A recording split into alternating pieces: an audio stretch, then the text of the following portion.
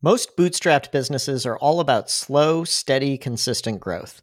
Rick's business is different because he gets almost all his customers during one period each year called open enrollment. In this episode, we talk about what he's doing to prepare for this huge opportunity. Let's go. Welcome to Startup to Last, a podcast about building profitable software businesses that are meant to last. Hi, I'm Tyler. I run a bootstrapped SaaS company called Less Annoying CRM. I'm Rick. I run a software-enabled services company called LegUp Health. What's up this week, Rick? Oh man, is that what I do to you? Yeah, you do that to me every week, and I flip the table on you. Yes, you did. You got me. I'm great. It's hard to respond to that kind of energy. Yeah, I was not expecting that energy. That's like, wow. That's like heavy metal Tyler band energy. How are you doing this week, Rick? Oh, that's creepy. Don't do that. I am pumped up. Tell me why. Why are you pumped? Because our open enrollment starts 11/1, which is Tuesday. And open enrollment for people outside the U.S. is when it is a less than 3-month period during the year when Americans can buy their own health insurance. And if you with no questions asked, if you fall outside of this period without buying health insurance, then you can't buy health insurance unless you have a special event. So yeah. So let's just for the people in the back. Not only is our healthcare system fucked up in any number of ways, you can't even buy health insurance except for this little period during the year. It makes no sense at all. There's logic behind it. So that people actually get insurance. People actually get insurance and share in the risks. When you don't have a public system where taxes take care of contribution, you do have to figure out a way to incentivize people to participate in their own free will. And the incentive here is if you get sick outside of open enrollment period, you're effed. Yeah. Our group plan, our plan starts February 1st, and we tried to move it to January 1st this year, like a normal time to start. And Gusto was like, you don't want to do that. They're so overwhelmed with renewals that you're basically not going to get in, like, you're not going to get served. Like everything's going to get messed up if you do it at the same time as everyone else. Anyway, sorry, back to you. You're pumped. Yeah, I'm pumped. Well, JD and I have worked really, really hard over the last 30 to 45 days to just put together a plan and execute. And we've been executing that plan for a while, and there's still a lot of work to be done, and we're going to get as much as we can done. But I mean, it feels like we're way readier than we're in a good spot to be able to do some damage. So mostly spamming people. Spamming people you've already interacted with in some way. We won't spam people that we know. Leads? We won't spam people that we know. We'll treat people that we know not spammy, but like people that we don't know that we've acquired their email address and phone numbers and LinkedIn. We're gonna spam. I don't know how else to, but we're gonna do it. We're gonna do thoughtful spam. It's gonna be useful, but we're gonna spam them. I don't know what else to say, but it's gonna be can spam compliant if you're a stickler. Obviously, I don't like spam, but I admire the bluntness with which you say that. We have we created this term which is flow ready leads.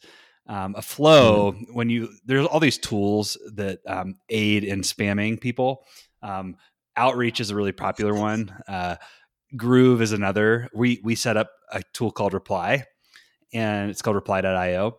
And we have, like, to be flow ready, you have to have a name, an email address, and a LinkedIn profile. So that you basically can just add them to this tool and it automatically spams them for you and like puts them through cadences and call that email automation, Rick. Yeah.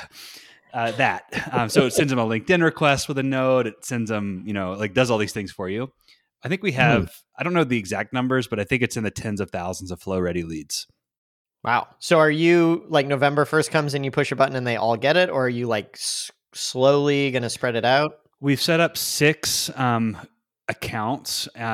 So we can do up to 400 sends a day per account. So this is LinkedIn that's the limit, or email? Gmail.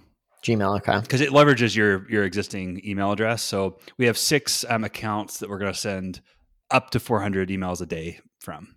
Per account or total? Per account, yeah. Per account. Okay, so you could, I mean, are you going to max that out? You could get through the 10,000 people pretty quickly at that rate. But there's multiple steps in the outreach. So it's there's a phase one.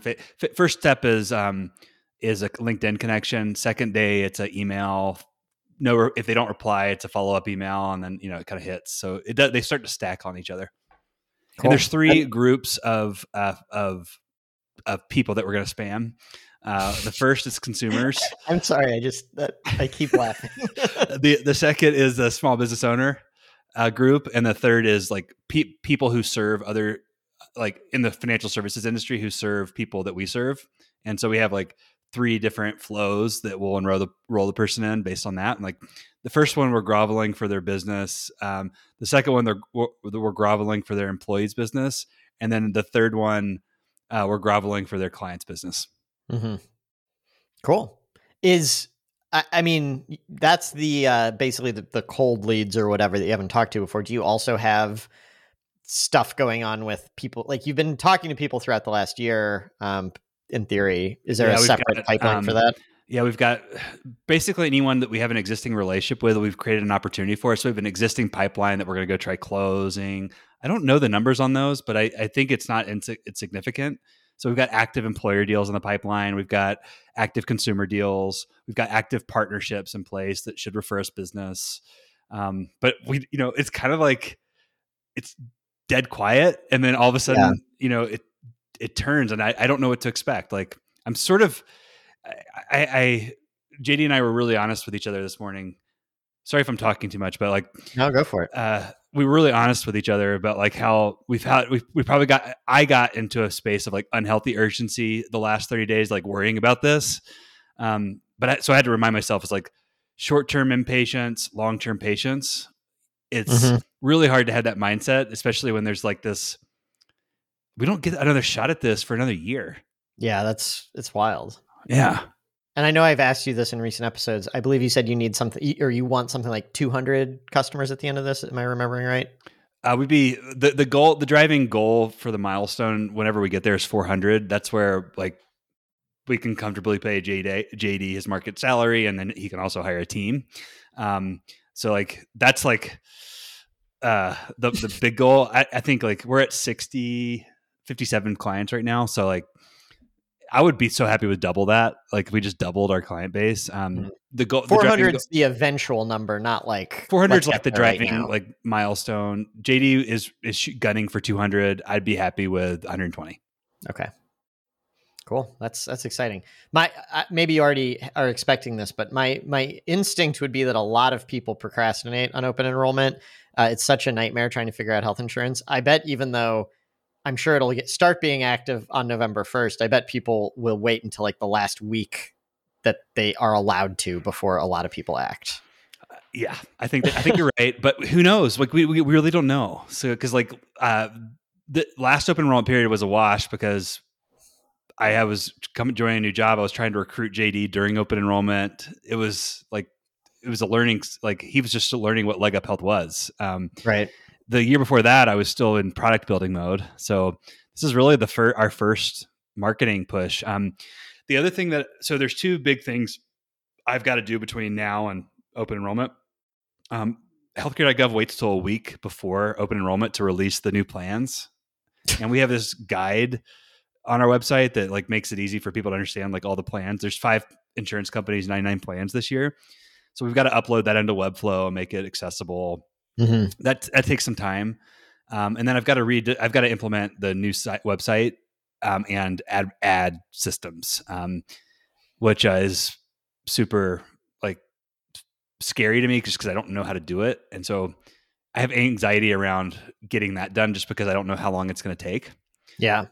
But I feel like I just need to throw noodles against the wall, and it won't be perfect. Set a budget limit and just get it going. Cause I know that the minute I start seeing traffic, it'll get me going. It'll motivate me to break through. Can I ask a weird, like in the weeds question about the programmatic SEO is basically what you're doing, right? You have a data source of insurance policies and you're making a page for each one that explains it. You are in it, like most programmatic SEO. I feel like you make evergreen pages. In your case, every year the policies from last year aren't relevant anymore, but they might still rank for Google, or like you don't necessarily want to take them down. Do you have some Yeah. approach to keeping those live, but not Yeah. having them a part of the main repository? We take them down and we redirect them to the equivalent plan for the new year. Okay. So what ends up happening is they're both 2022 plans and 2023 plans will be available from November until December 31st. And then on January 1st, we take the 2022 plans down and redirect each individual plan to the new corresponding plan. Okay. Okay, cool. Yeah. And so I could see an argument for leaving it up for SEO reasons and then like on the page being like, hey, you're looking at an old plan. But maybe, yeah, I could see it either way, I guess.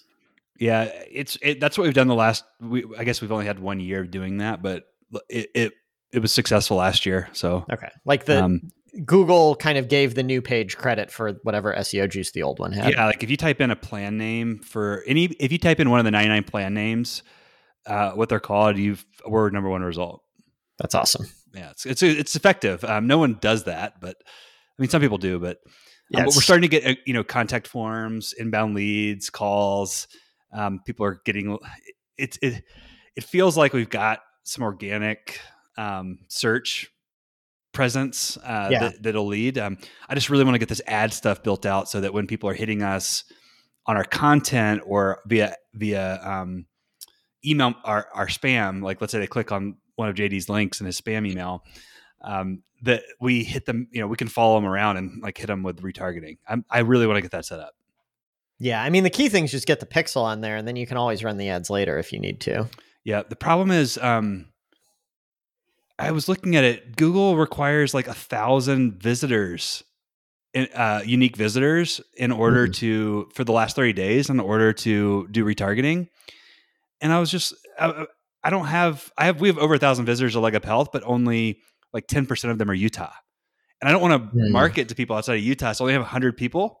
So I've got to like figure out how to get more people to the site to get to the 1,000 of Utahns so that I can retarget them. Have you heard of retargeting? That makes sense. Retargeting is cheap enough. I wonder if it would be worth it to just blast everyone. And yeah, like 90% of it's not effective, but maybe it's still okay. That's a good point.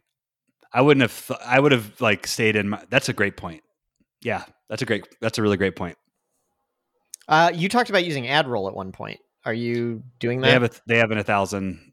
I have that set up. I'm playing with Google and AdRoll at the same time, and I'm gonna play with both. But I'm leaning towards Google primarily because of the more sophisticated segmentation that they allow. AdRoll is like definitely playing to a small business user, and as a result, they limit some of the things you can do. Gotcha. We're thinking about starting with AdRoll. Actually, I recommend it. Partially because you suggested it. Yeah, it's helped me a lot.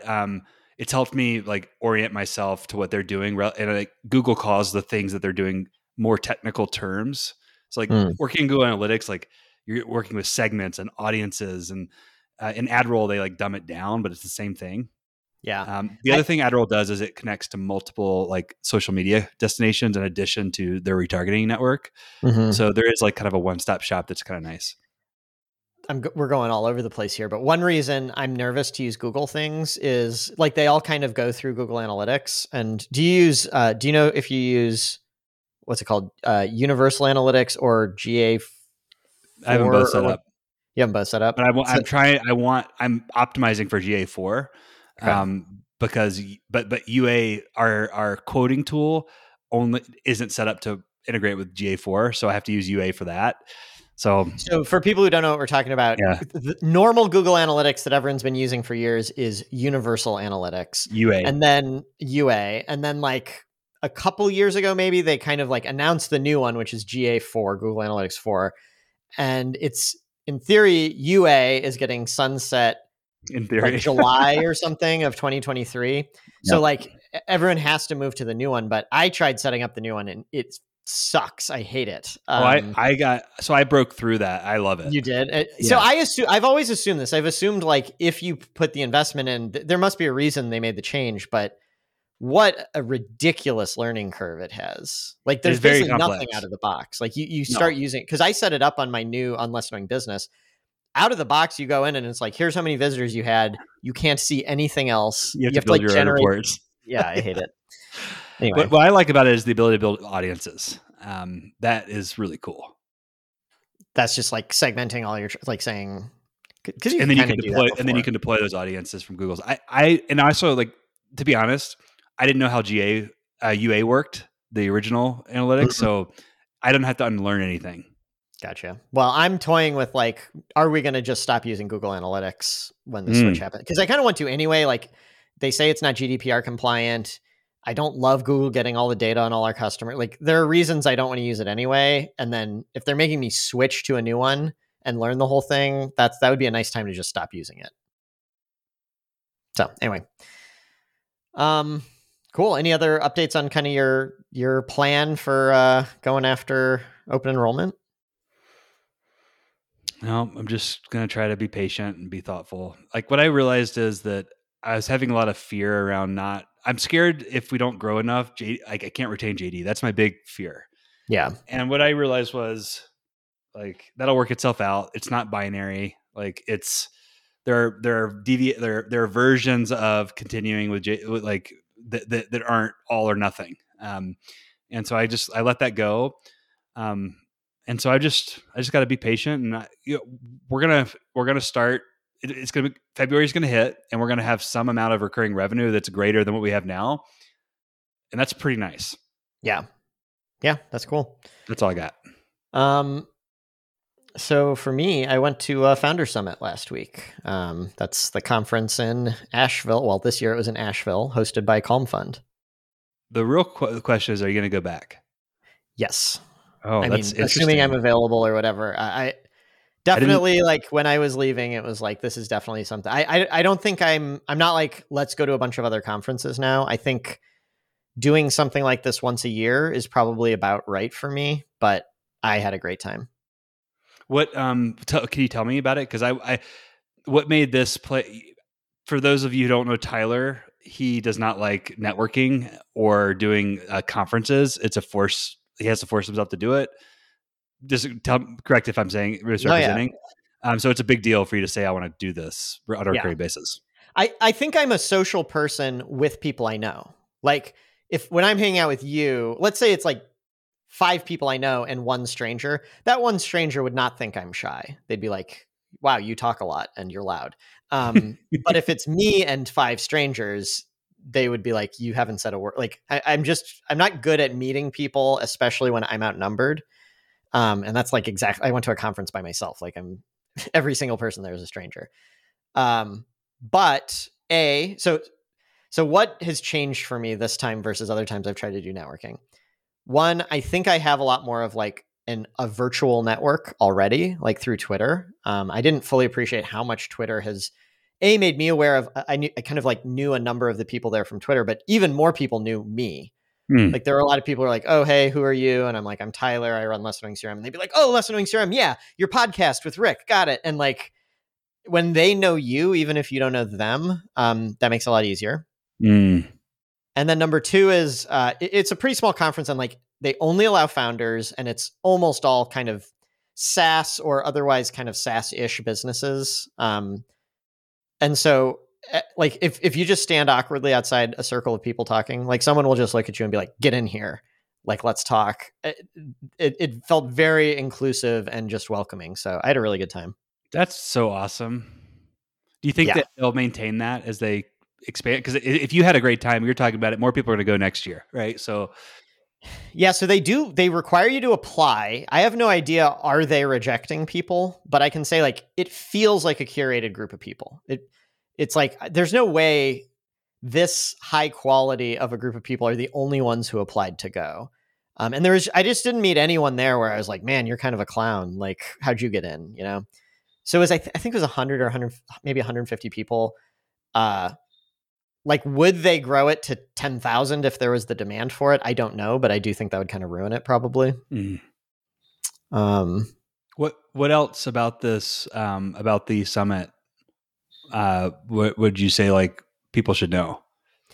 Yeah, so this one was called Camp Edition. So it was like around a kind of woodsy, like, lake, like not posh at all. It was like the hotel rooms were kind of dank and smelled like you were in wilderness, uh, and so I'm not sure that future ones will necessarily be this way, but like the one thing that meant is there was nothing around the conference to distract you.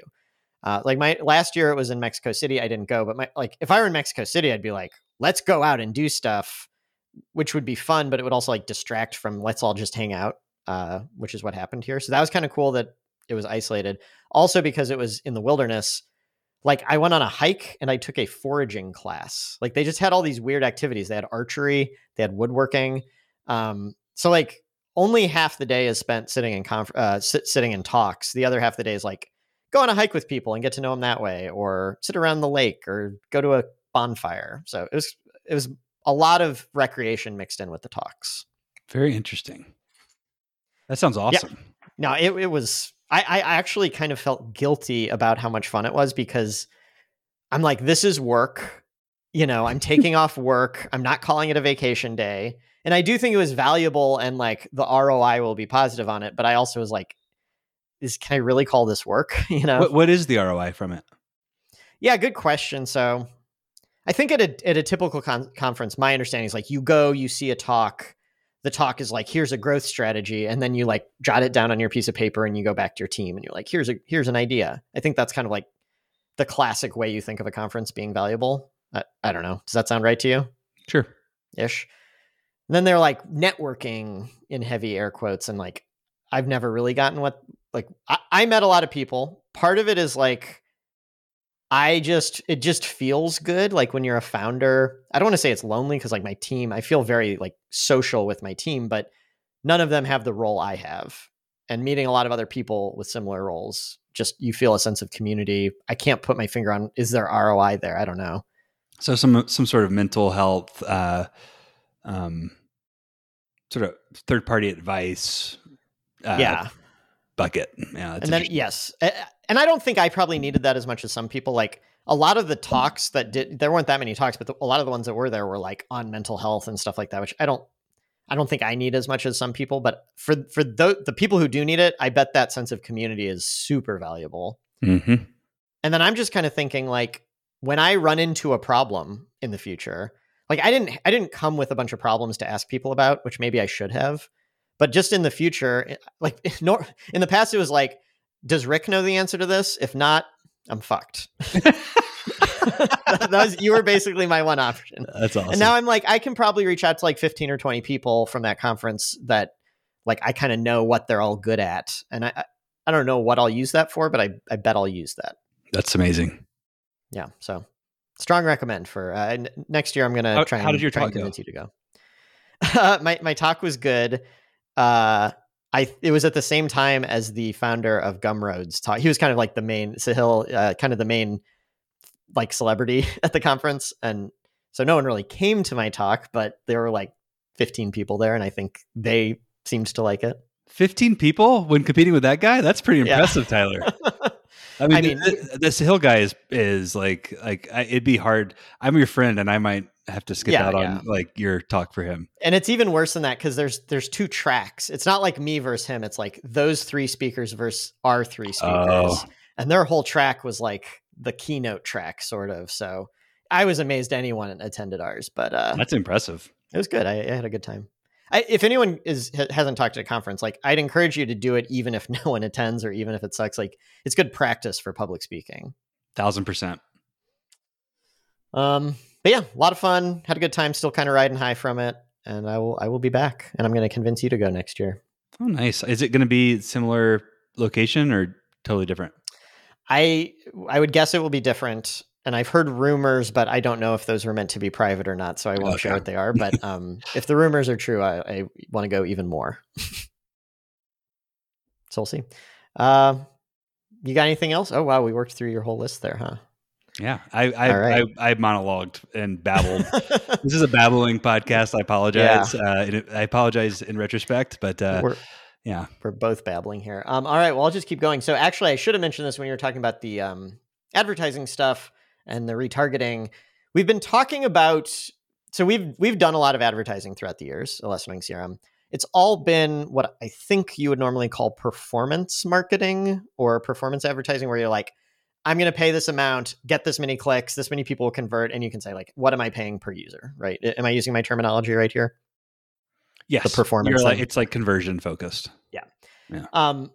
I don't know if brand marketing is the right term, but like we've been thinking about running ads that aren't just about getting conversions in the short term, or at least not conversions we can measure. What kind of started this is we're listed on Capterra. One of our big ad channels is Capterra, which is just like a list of any B2B SaaS product category, but like CRM is a big one. And it lists it as if this is like Capterra's chosen ranking. Like we've reviewed these all, and here, in fact, it's just whoever pays the most per click is at the top. So we always paid like, I don't know what the number was, but we were like number 50 or something. And we actually got clicks. I don't know how much traffic Capterra must get for the 50th CRM to still get clicks. But we've started bidding up and we're at like 5 now or something. We're just paying a lot more per click. And we were looking at the ROI on it, and it's like, it's not good enough to justify. But then we were like, but how many more people are seeing our name because we're number 5 instead of number 50? And I think the answer has to be like a whole lot of people. How do you decide whether it's worth it? I don't know, but we're starting to consider maybe that's worth it. What do you think about that? This is the same conversation I'm having in my mind at Leg Up Health, where it's like, okay, what is the value of someone interacting with the Leg Up Health brand in February? They're not going to convert. Right. But maybe later they will. Maybe they will. I don't know. Yeah. And someone might be like, well, measure it, like do this, but with a 1-year iteration cycle like you have, like you can't. The thing that I think, the way I'm thinking about this is I've got to feel like I have somewhat of a lever, like I can increase spend and good things happen.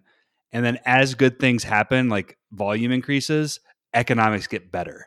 Like that would be my framework for thinking about this is I can control this. Good things are happening. As I spend more, the unit cost goes down.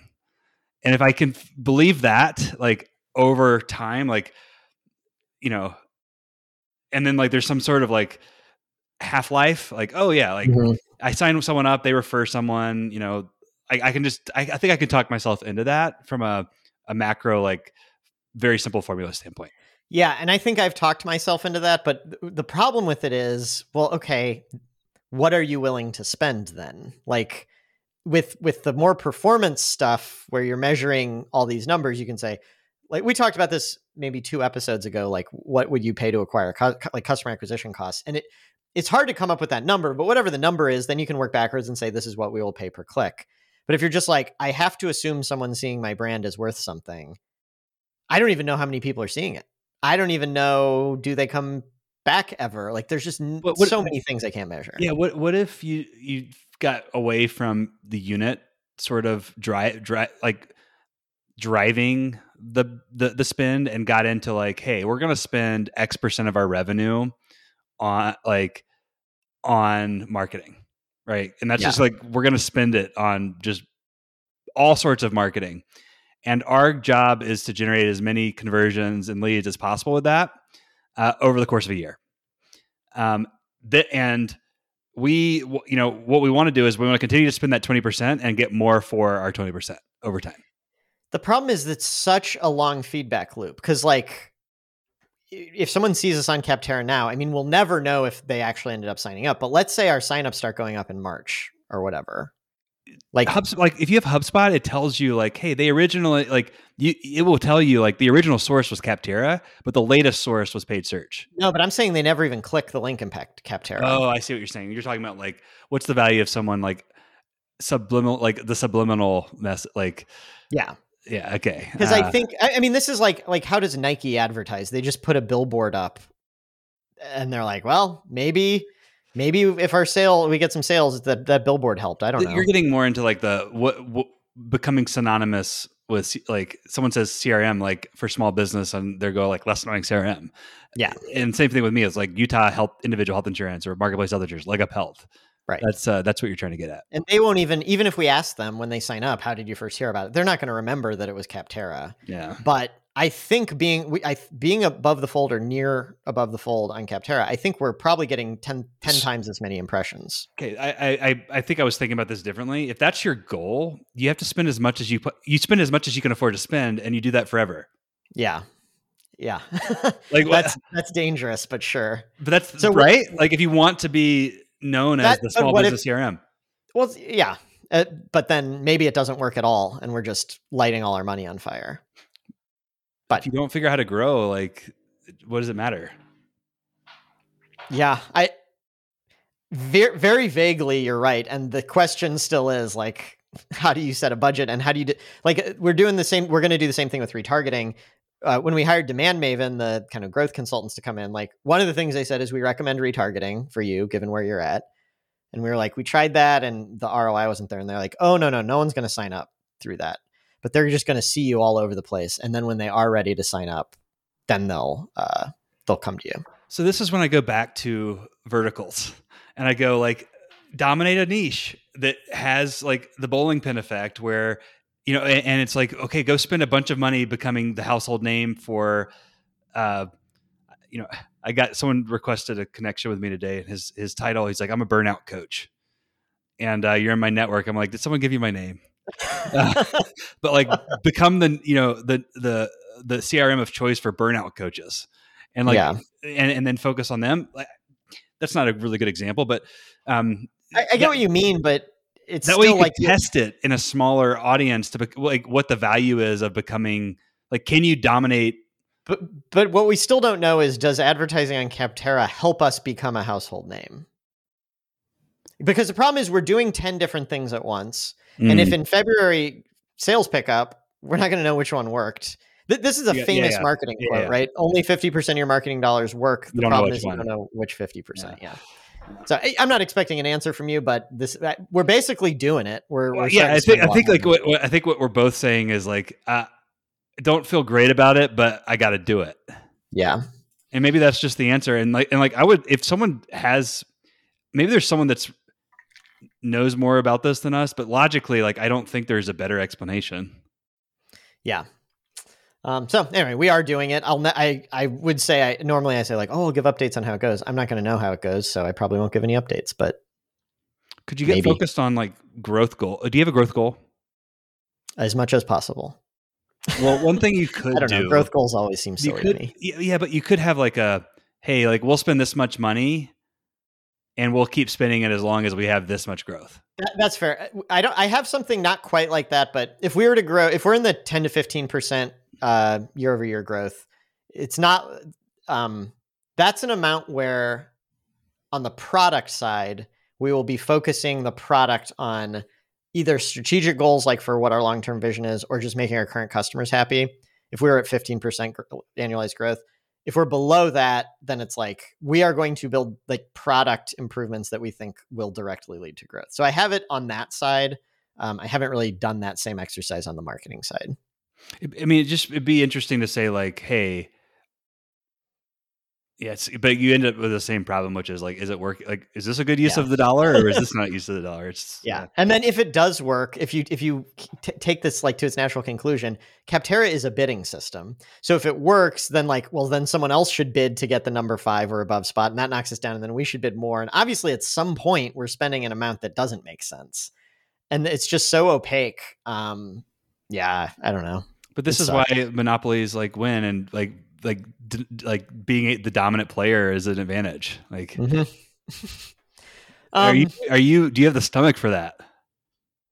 I would, like you said earlier, I have to, because we're not growing as much as I want. The goal is to get enough organic growth going that I can just like say, whatever, forget Capterra. You have so much good stuff happening from a brand equity standpoint, yet your brand awareness is still nothing of what it could be. I know. And so I feel like Capterra is one. I think you could get pretty confident in a strategy, of which it's like, hey, like this is our strategy and it's going to work, and I'm not going to worry about measuring it. I'm just going to like do it. Yeah, that's what we're doing. To be clear, I don't feel good about it. Retargeting is similar. The difference is you can only retarget people that have been to your site. Capterra is a way to get in front of brand new people. So we'll see what happens. Next up, this is a pretty minor update, but like Bracken, my co-founder / our data person, did a little Data. analysis. He did He's a man of many roles. Many roles, yes. We kind of think of him as the internal consultant. Like if there's something hard and it's not a person specific specialty, he'll figure it out. Awesome. So he did some. We've never really done cohort analysis before because we don't use like chart. There's Baremetrics, there's ChartMogul, there's all these different analytics tools, and because our data is not in Stripe billing, we can't use most of those anyway. So he just did our first cohort analysis. Is this a type of like report that you looked at often back in the day, or critical? Maybe do now? A critical report.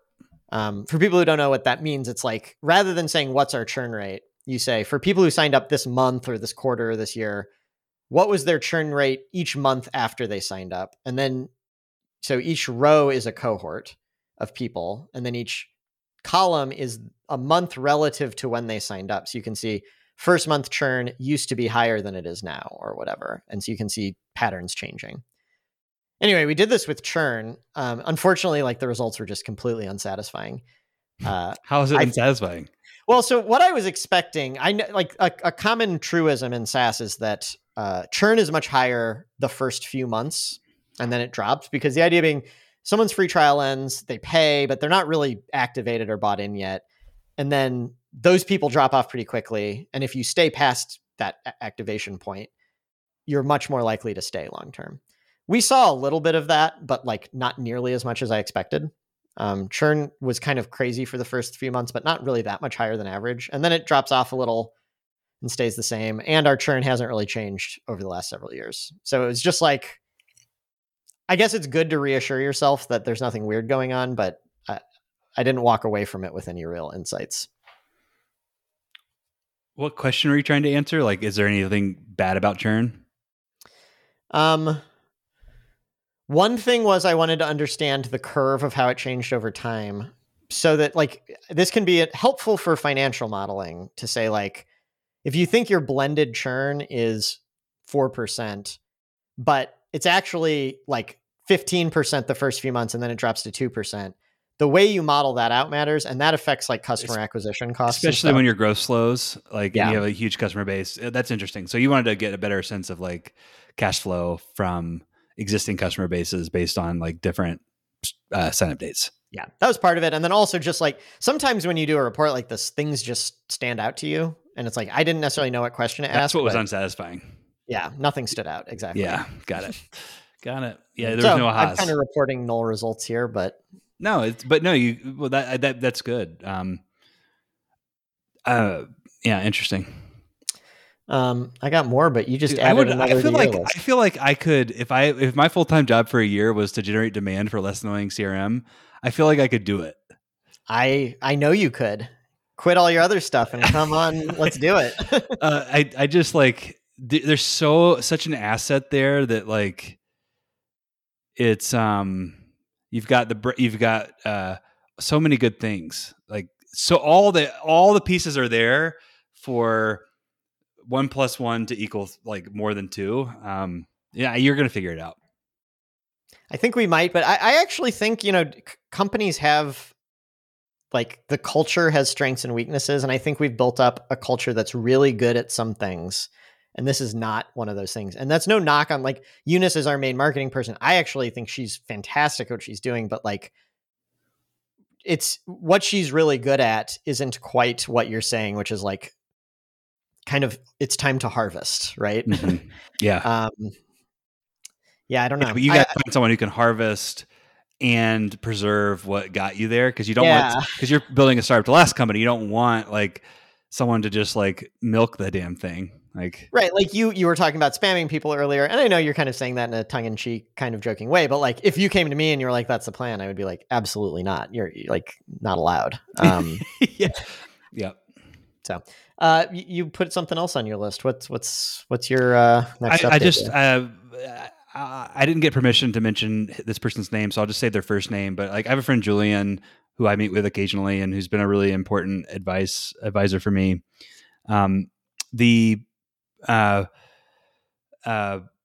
I met with him yesterday and it was just like, hey, like, what advice do you have for me? And he's like, dude, you've got to get out of the details and you've got to start thinking like an investor versus a entrepreneur for Leg Up Health. And that requires like you to spend money to make things happen and not to spend time making things happen. And I think he's right. Once I have a handle on like, I have to be like, in order to manage an agency or a outsourced digital marketer, I have to know enough about that. But what I didn't realize is like, I've been holding off on investing in product development. I know how to manage a developer now. I know enough about code. And so that is an area where I can spend money and to get a ton of leverage and manage it. And I think I will be there with digital advertising too this time next year. But it was just a reminder for me, like, I am not full-time on my business. Like, the more time I spend trying to do stuff, the less good decisions I'm going to make in the limited time I have, the more stress I'm going to have, the worse I'm going to perform in my other obligations. And so I'm going to, like, I guess my ask to you would be like, when going into next year, this is not a now thing, but like going into next year, I would really appreciate if you pushed me to make money, pull decisions with, pull levers with money and decisions and vision and clarity versus rolling up my own sleeves. I will do my best, but I'll admit this kind of goes against my instincts here. Yeah. Which is not to say that this advice from Julian's wrong, but like, I have like I think partially correct practical point of view and partially like Puritan guilt type of thing that like, you have to earn that. And what I mean is you see on Indie Hackers or wherever, so many people who are like, I want to start a business. All I need is a salesperson, a developer, and whatever. And I bring nothing to the table. And it's like, it is like, you can start a company, grow it, build a team, and then turn into that ideas person eventually. But like, people who do that prematurely, I lose a lot of respect for it. That's not what you're saying. I know. But that's my bias, is like, until stuff's working, I'm also the roll up your sleeves type. But that's just not the situation you're in. Yeah. Yeah. So, okay. But I think like there are situations where it still doesn't make sense. And like for digital marketing, I'm doing the right stuff by learning that. Like it's a core competency of the business. But I think though, especially next year, I need to like really level up in that regard. And there's no reason I can't invest in product development. I had a great call this week with a former colleague who could build our Leg Up benefits platform, and he quoted $30K. Like, I'm like, what? What's the point of having a day job if you're not going to spend that money? Exactly. Yeah. So, okay. I'll keep that in mind. Side note there. What else you got? Listener, keep this in mind and email us if Rick is going. Challenge me if I'm spending too much time. So on the topic of trying to harvest for us, I really feel this integration thing that I keep talking about. I really feel like it's kind of kicking in and working. I don't know if it'll work I should recap what I'm talking about. We are trying to get third-party developers to build integrations with Less Annoying CRM. Our plan is to build a whole platform with like app directory and stuff. But since I've been mentioning it on the podcast, I've been getting enough outreach from people being like, hey, I heard that. Can I build an integration? The long-term hope is that we actually can get customers from it, because even if we're bigger than each integration partner, if we have 20 of them and each one is sending us a small amount of traffic, that adds up, is the hope. But also it helps our product. Like, there's all these integrations our customers want that we don't have time to build ourselves. So we've launched 2 of them now, ZipMessage and Reform. Reform is like a form building tool, which is one of the number one requests we've been getting from customers. So that launched this week. Any feedback on that one? I was super interested in that one. I know some people have started signing up and giving it a shot. I have not heard any feedback from customers or from Reform really yet, but that feels just like a real winner. Like three ways: you win, they win, the customer wins. I'm really interested in hearing about that one. Yeah. I think a lot of these will be this way, especially because a lot of these other companies have So our integration experiences have been terrible because it's like MailChimp or Google Calendar. It's really sophisticated data and back and forth. A back and forth sync is really, really hard to build because like if something gets out of sync, all of the, like 90% of our bugs for a long time came from MailChimp, basically. A lot of these integrations are just one-time pushes, and form builders especially are super clean for this. It's like someone fills out a form, push it to the CRM, end of transaction. So I think it'll just work. So, but then also I've got like 5-ish others, like 3 pretty like almost done integrations of people I'm talking with, and then another handful of kind of maybe they're going to build it, maybe not. And we're at the point we send a newsletter to our customers every other week. We're at the point where we're like, we can't announce yours in the next newsletter because we're announcing a different integration. We're going to have to wait another 2 weeks. And it kind of feels like just all this work we've been putting in for the last 13 years. And I'm just kind of like, I pushed a button to say, all right, like, let's get some integration partners now. I don't think it'll keep up, but it feels really like we're harvesting right now. I love it. And this is like back to the brand marketing thing. It's like, these are great investments. Yeah. Oh, I just go get more of them. Yeah, no, I'm trying. But the thing is, I haven't even really ramped up trying that. Like I only mentioned it on the podcast so far. Have you done any, do you have a data enrichment tool? Have we talked about data enrichment? We've talked about it, but I haven't used it. This is one area where Pipedrive is a little weak, in my opinion. I think that they have, there's not a good like Zoom Info, like data enrichment tool, but I would think that would be a pretty interesting integration. Now it is aiding in outreach. No, I'm fine with this. But I think that is a super value add tool. And it's also a tool that like, if you do right, because you're using your own CRM, correct? Yes. That's a tool that could really help you with marketing as well. Yeah, that's a good point. So I should say we use our CRM for customer service and sales. We don't really use it for marketing too much, but what CRM do you use for marketing and sales? I mean, we just don't use a CRM. I mean, we use Bento for like our email list, which I guess you'd say that's kind of a CRM. Okay. But kinda, that's a great point. And so let me. You have HubSpot? No. You got off it? We never used HubSpot. Oh, that's right. You did Webflow.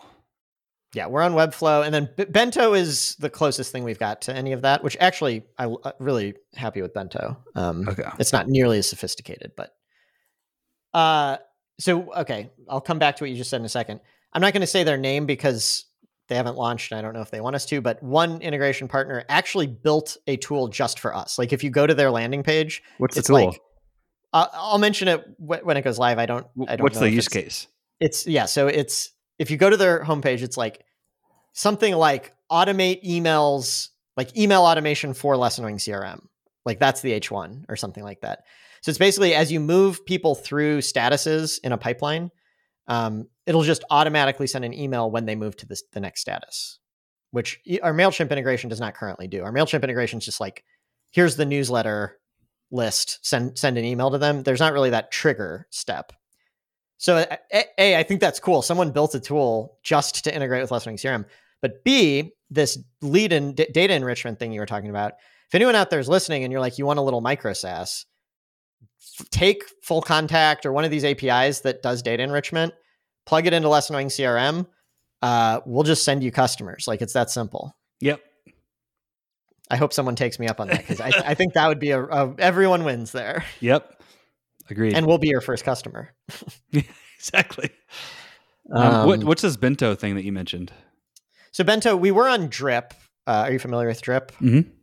So we were on them. They kind of pivoted to be more for e-commerce than SaaS.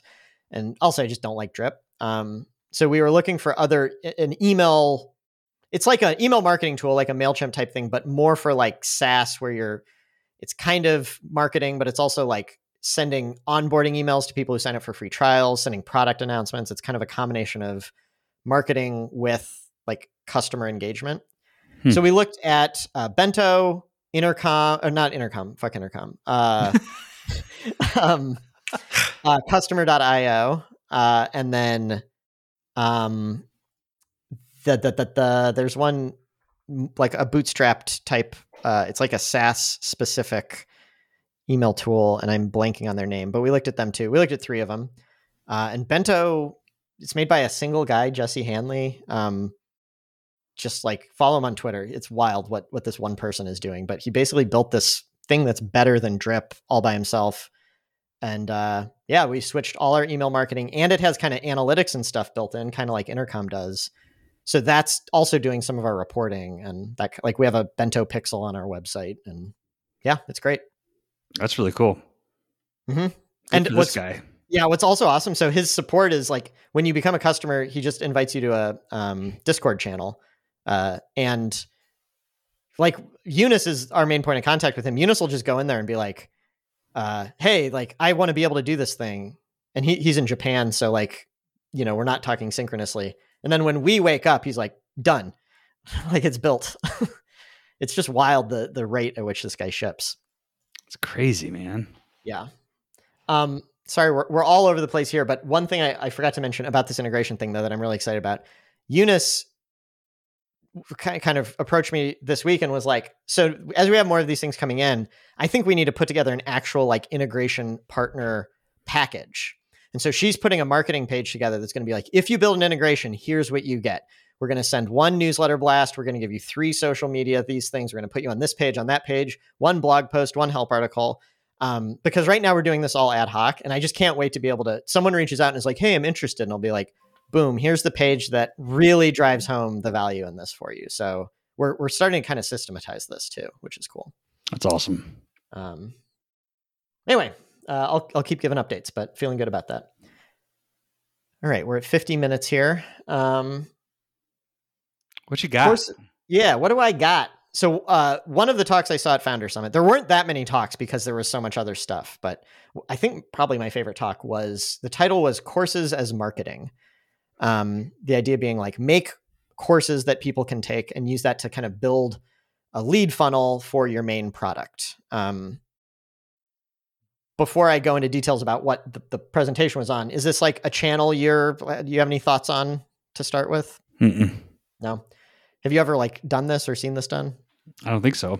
Okay. This is, as I was watching it, I was like, this is kind of what I tried to do with Less Knowing Business. If you recall, I made a course for like how to build a website for a small business. But as I watched this presentation, I was like, oh, there are a million things I did wrong.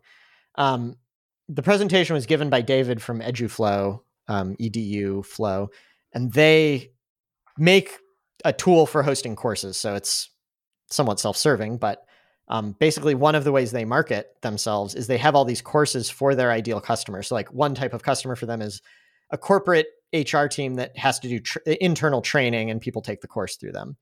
So they have like a how corporate HR does courses or whatever course. And they go out and market that. And what they basically said is, because it's a free course, you can market it very, very freely, and nobody like thinks it's spam. Like, you can just join a Facebook group and be like, hey, you're a bunch of HR professionals. Here's a free course. Just thought you should know. And apparently nobody minds because you're not charging anything.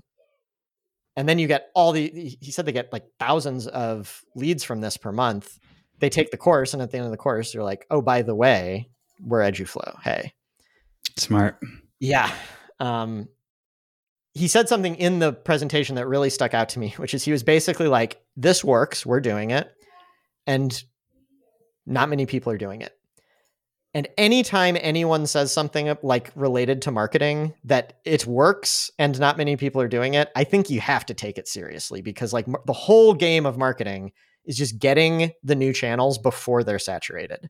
And I think this might be one of those channels. So a free course, like, that actually feels like a course, basically, that helps your target customer do something. It doesn't matter what it is. Mm-hmm. But it needs to be somewhat related to adjacent to what you do, so that you can basically do an ad afterwards. Yeah. The closer to bottom of funnel it is, the better. So I think that's one of the mistakes I made with my how to make a website thing, is like, even if it had lots of adoption and stuff, like, how many of those people really want to buy a CRM at the end? But I was toying with, like, I don't have a catchy name for this, but a thing that comes up a lot is, I was trying to think of what are things I know about that my customer wants to learn. Because the reality is there's not a lot of overlap between us. But a CRM administrator has to understand how a database works, because that's effectively what a CRM is. And I know how databases work. So I was toying with like technical CRM concepts for non-technical CRM administrators. Brilliant.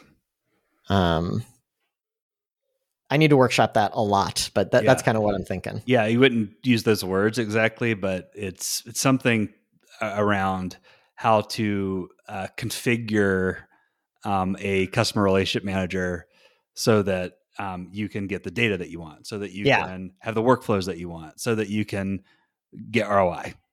Yeah, if you just spent 10 minutes saying to every CRM administrator, there's this concept called a one-to-many relationship.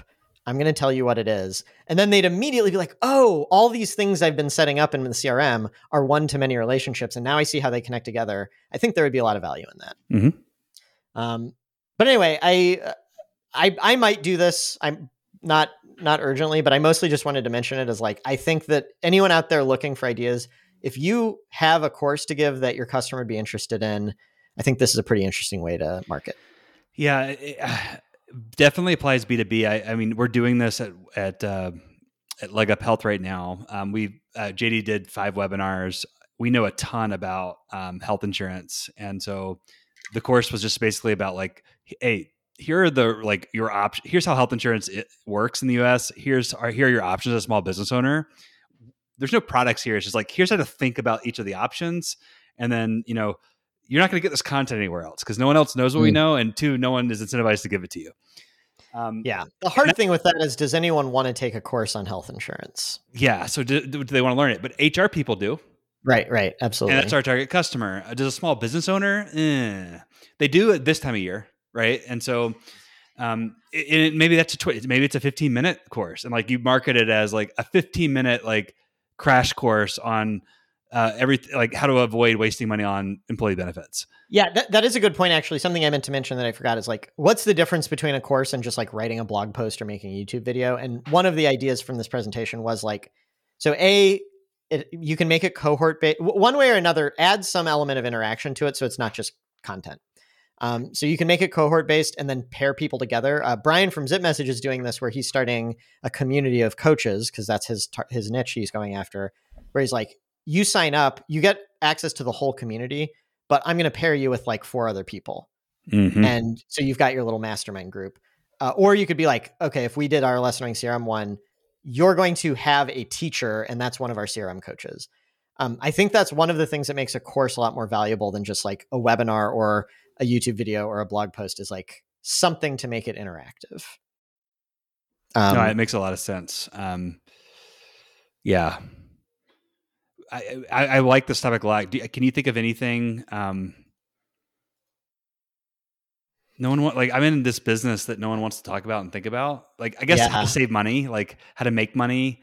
I think you're right about the HR professional thing. That it's got to be someone who's, I shouldn't say it has to be, but the most obvious audience to me is someone whose job it is to do the thing your course is on, where it's like part of their professional development. It's not like, oh, I go shopping for my family of 4. I'm going to take a course on how to pick the right steak. Like, I don't think people do it out of interest. They do it out of like professional need, I think.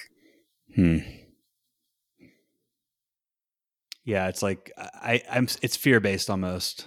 Yeah. Hence why I'm trying to think CRM administrators, which isn't even like, our customers are so small, there's normally not one of those. But in the grander world, there are all these people whose job it is to run Salesforce or something like that. And I'm kind of like, that's the type of person who would actually consume CRM content, I think. Mm-hmm. So I don't know. I think you're right. You got time for one more topic here? Sure. Go for it. And keep it quick. I just wanted to okay. So my friend Steve, who you know, and who's a listener of the podcast. Hello, Steve. Hello, Steve. He works at a university and met a professor there who might be able to help with some recruiting goals that we have at Less Annoying CRM. We're like still setting up a meeting to like see what comes of it, and maybe nothing will, but like it's an opportunity. It's an opportunity for something good to happen. And when it happened, I was like, well, that's kind of cool. Like my natural instinct is like, let's work backwards and see what happened and how can I reproduce this? And what occurred to me is like, I kind of can't, like, this is a one-off thing, but like Steve is a college professor and there's absolutely no reason he should know what our recruiting goals are at Less Annoying CRM such that this opportunity could ever come up in the first place. aside from the fact that I talk about it all the time. And this is maybe a stupid point to make, but just like a lot of people are like, nobody cares what I'm working on, or they want to be secretive, one or the other. And so they don't talk about stuff. And if you don't talk about what you're doing, random serendipity can't happen to you. And because I've just told Steve over and over and over what's going on at Less Annoying CRM, this opportunity came up. So just a reminder to say what you're working on to everybody you know all the time. Yep. And yeah, it's so easy to talk yourself out of just a quick mention. But it almost always leads, like if you actually are excited about it and it's important to you, people become interested because it's interesting. Mm-hmm. And so don't hedge either. Like just do it. I need to do more of this. Yeah, I do too. I don't want to act like I'm some like amazing role model at this, but Steve is kind of like, he likes to nerd out about this stuff with me. So it's easy to tell him, but even with other people always like, oh, how's business? And I'm always like, oh, pretty good. Just chugging along. And what I should be doing is saying, oh, good. Here are 3 things I'm working on. I need integration partners. Do you know anyone? Yeah, exactly. Yeah. So I want to try to be better about this too, but just a reminder for myself and everybody else. Anything else you want to talk about? I mean, I've got more stuff, but I feel like we're probably at time, so let's call it. Yeah, thanks for the time. If you'd like to review past topics and show notes, visit startuptolast.com. See you next week. See ya.